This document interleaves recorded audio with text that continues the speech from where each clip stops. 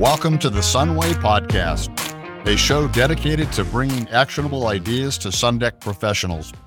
I'm here with my co-host Deidre Dan and Don Snider, president of SUNDEK, at the 2023 convention in Fort Worth, Texas. Don, several podcast guests have talked about the value of knowing what goes on at the job as a huge benefit. Can you elaborate a little bit about that? Sure. We've got salespeople throughout the country that do, we never got in the bucket, what we call you start in the bucket. I will tell you that the ones that have been in the bucket, that have learned from being a crew leader, field supervisor, they seem to have a better knowledge of what's going on the project. So we've noticed that some of their job profits are better. Not that the other ones aren't, but the main thing I stress, and when Deidre and I talk a lot about sales school, is that sales school is fine, but product knowledge is more important first. And one of the things that when we bring people on, we make sure they go through all of our systems.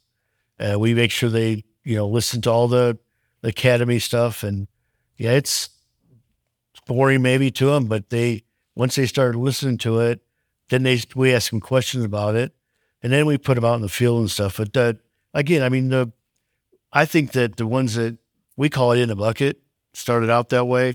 They just seem to have a better knowledge of what's going on, because we can teach people how to do the sales skills, but we've got some really good salesmen out here that never were in the bucket, but they took the time to go in there and figure out what's concrete knowledge and what our systems are and how you present it to the customer. And how did they do that? If they weren't on an install crew, they out watching, asking? Right. Then we'll put them on. Sometimes we put them on a crew, and you shadow a crew for a couple of weeks, and you go with that crew, and you ask questions about what's going on, and the general managers and stuff will schedule them to go out there and be part of the installation side, so they see it from that side of the business. Okay. If you had to call out the winning traits of successful salespeople, do you see any common traits? I would say those that communicate well, they listen to the customers, they learn what's called needs satisfaction selling, where you're selling what the customer needs versus what you need or you want. Yeah, we've got different personalities all across the enterprise, but main thing is being punctual, showing up, following up. We get told a lot of times on customer service tells me that I'm just happy somebody showed up. Competitors didn't show up. So being on time, communicating up front, following up with the customer, it makes your job a lot easier. You just kind of hit on it, but have you seen a big variance in the personalities that can succeed in selling in SUNDEK? Well, we got a bunch of personalities throughout the building. So it's like, I think everybody's got their own personality, but yeah. I'm not going to say that one's better than the other one. But I think that, it goes back to somebody that can communicate with a customer. That personality is something I think you have to have. And so if you're able to do that, communicate well with them, stay in touch, like Doug talked about this morning, 24-hour rule, those go a long way with your customers, because we spend a lot of money and time on getting you out there to get that lead and get you out there. And we want to follow up with it and make sure you're doing the right thing. Move on over to management, which many in the audience are owners of the company. When in your career did you start realizing that you needed to lean on others, your team, if you're going to get anywhere? Probably too long ago. I took too long to do it. I wasn't a good delegator for a long time. And once I learned to delegate, I found that when I wanted to grow or scale, I couldn't do it all myself. So I had to lean on other people and hire the right people and make sure that they were accountable to that. But yeah, we just lean on other people and delegate. She's been with me a long time. She knows it's not that long ago I wasn't still delegating very well, as much as I should have. Now I'm getting really good. My brother said the only thing that gets, I get tired because my finger gets hurt by point all the time. Yeah, your outgoing box is a little bit bigger than your incoming box. What would you tell your 25-year-old self about business if you had the chance? My 25-year-old self, I was just about to go down to Austin. So cost, know your cost. I thought you could outsell your cost. And I tried that many times, but because we could sell it all day long, but looking at all your material costs that are better, your labor, just the deficiencies and stuff. But yeah, my 25-year-old self, that's a blur for me. That's just a couple years ago. Yeah. I started when I was 10. Now, Don, talk about another level of from the bucket. You actually owned and ran a dealership. How has that served you in your current job? I loved it. I mean, I had a great time. I loved what I did at All Texas Decks.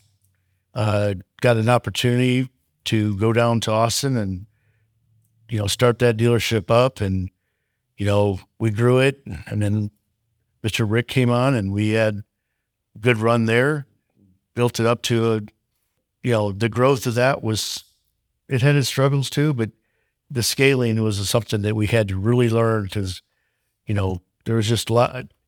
I probably got myself in trouble by trying to do a lot too much. Gotcha. Now fast forward to today, and what do you see as your main job right now? Doug says I just finger point. I'm trying to, as a leader, coach people. We have this mid-level management group in our office now, and I'm trying to lift them up and elevate them so they can be better managers and better leaders in the company. Taking the obstacles out of their way, be accountable, and lead by example. That would open door policy. What is something that you've changed your mind on over the last 5 or 10 years? The switch flipped for you. Oh, I'm going to go back to this one. It's profitability. I'm gotten to a point I'm almost a Nazi on that. I look at bottom line first and I work my way up. If it's not right, I think we've been all doing this too long. We don't have to practice anymore. And we don't have to go out there and lead it, learn it and tell people no. We can't do that job. Jason and I were just talking about one this morning. Yesterday that we just going to walk away from it, because it's just it's not right for us or the customer. They're not going to be happy at the end. So you have to learn to walk away sometime. So that would be a big thing is saying no, leading to more profitability. Yes, sir. Yeah. Gotcha. Okay. On the family business side, how many are in a part of a family on the business?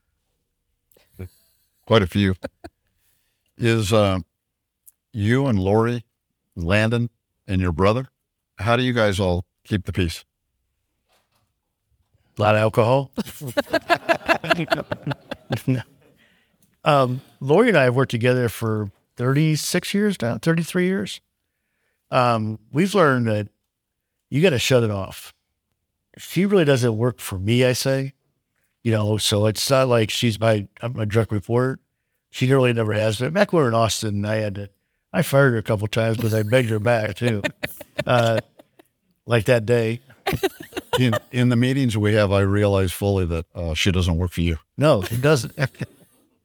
My brother and I, and even Marshall also is different strengths and weaknesses, and we stay in our lanes and we work at our strengths and we don't focus on the weaknesses because we can pick that stuff up. Yeah. And my son, sitting right here, I could tell a lot of stories about him coming on board, but remember the one you told me that when he graduated from college that 4 years ago I was really dumb and then I got awful smart? But when he wanted to come to work for us, he graduated from concrete industry management. And I assumed all through me writing those checks to Texas State that he was going to come back to work for me. And he was standing there, and I'm going to tell about Zach Wheeler too. But they had this tradition down at Texas State when they graduate, they jump in the river. And he gets out and he's standing there, and I'm saying, "I'll see you later. You'll be at work Monday morning, right?" He goes, "Let's talk about that." He goes, "I don't want to go to work because of my last name. I want to go out in the industry and I want to test the market and see what I can do." And Zach's standing over the side. He goes, "Mr. Snider, I'm looking for a job." And we hired him. But he works with Craig. Len and I talk a lot about just, sales skills and stuff like that sometimes, but when it comes down to, certain things that he knows not to cross that line, he goes to Craig or Doug on it. So we all know that SUNDEK experienced a lot of growth, especially over the last couple of years and during the COVID years. But how have you remained balanced and stayed sane? How do you relax? Goes back to the liquor again. No, it's been a frenzy the last couple of years. And I think everybody in this room and all of us have all noticed that it's, the pandemic had a lot of bad stuff. But how we stayed essential, I never figured that out. And how we were able to still work and do the things we did and the sales we got were just incredible. I mean, everybody in this room could probably tell you that it was just a matter of going out to a customer's house and showing up and, please give me a proposal and I'll sign right here. And when can you start? Yeah. And we had backlogs of 13, 14 weeks. It was a frenzy. So I lived in my backyard. I have a nice pool. I built an outdoor kitchen and I've got a bunch of barbecue grills out there. How many barbecue grills do you have? Who's counting? 4. Yeah. But I enjoy that. I got an 80-inch TV out there, bar and stuff. And so me and Lori sit out there in front of, what's that? We'll give out his address later. Yeah. Come on over. No, but it's, that's where we kind of just hang out. We turn SUNDEK off and that's my weekends usually. I used to do a lot of hunting and fishing and I've just gotten to where I don't do that anymore, but I still like to fish, but not as much as I don't hunt very much at all. One question on barbecue. Matt, our web developer, is going to visit his brother after here in New Braunfels, and you gave him like a list of barbecue places to go to. 6 of them. Yeah, I know every one of them. Yeah, I can take you to every one. Yeah, if you're Austin or down in San Antonio or east of there towards what's that, Gorilla Grange? Lockhart, yeah. Don, if you weren't doing this, what do you think you might have done? I have never thought of that, Jim, because I've done this for, as soon as I got out of college, this is what I did. I thought I was going to be, when I went to college at Vincennes, I was in construction management. My goal was to be an architect.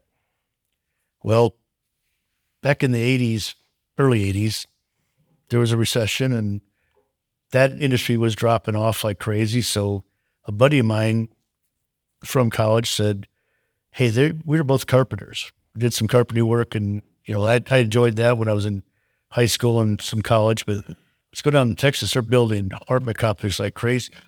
And by the way, they got this country western bar. It's about a football field long called Millie Bob's. Well, we got the trucks and went. I borrowed about $1,000 from my dad, and he thought I'd be back in a few weeks. I never went back. Started working for All Texas Decks, and it grew like crazy. I was at the right time. I always tell people that I was in the right place at the right time where the storm hit, and I was right a part of it. And I was able to, build off of that. So the opportunities I was given were very grateful. Okay, that's great. Don, for the people in the room here, how would you, one exercise I like to do is I call like, how will it be better in the next several years? Then I work backwards to what do I got to do to get there? But for the contractors in the network, what do they need to, what's the overall picture that they need to do to have a bustling business in the next few years? And many do already, I realize. Stay focused on your costs, your bottom line, laser focused. Because again, we've all been doing this quite a long time, and it doesn't need to be practice anymore. And it's okay to make a profit in this world, especially in Texas. It is for sure. And people want the work, and contractors are not known in general for being on the spot. Right. So if you are, you benefit, right? I think we do such a good job with our marketing, with our trucks, our business cards, the pre-appointment stuff that we set up for the sales reps, the post stuff that's being done. I never had any of that when I was a salesperson. I mean, you did it all yourself. So it's been, I think, technology, and that's helped us, and that's helped the whole entire enterprise grow from it too. Now, with the contractor network, you know, as I listened to Doug this morning, which was an amazing talk, by the way, is there's so many things. There's so many categories of things that need to be done. You got your marketing, you have your crews, you have your hiring, you have your firing, you have your reviews, which is a whole deal nowadays. How do people manage that swirling thing? I notice that's difficult for many contractors, not in your network necessarily, just overall. How do they do that? It's so many moving parts. You got to prioritize at some point in your day, you know. And so I've always been a ABC guy, write down my most important things I got to do that day, and I make sure I get those done. B's I try to, C's it can follow up the next day. But I think it's just a matter of just staying focused. Peter? I don't have anything. What did we ask you that we should have? I left that one. I think we're good. Okay. Yeah, I appreciate it. You bet. Thank you. Yeah. So just a reminder, ladies and gentlemen, is the podcast. If you got that on your phone now or whatever, it's like, remember, you're looking for one or two nuggets in a 20-minute drive. It's a good investment. And I've got so many amazing nuggets. I just wanted to share one. Ross, he got into a thing on sales of where when he goes to the house, in his nice way, he just gets down to it in the essence of it is, why did you call me? Why did you call me? And if you can ask that question in the right way and you're chatting with them and they give you that answer, there's your doorway to satisfy and sign up the customer, right? It was like, that was just magic, because so many times we go so far down the road on sales when the real answer is just ask. It's like, what's driving you to call right now? What's going on? And if you have a method to do that and they're answering, but I learned that, and then I've used that even outside of selling. It's like, why are we talking? I mean, said nicely, of course, but you get that. If you get that answer, you're on the way. So these are just nuggets that, just a couple in an episode, or when you took the time to come out here, you get a few nuggets you can take back and prioritize and put to use. It'd be great for your businesses. So thanks for listening to us.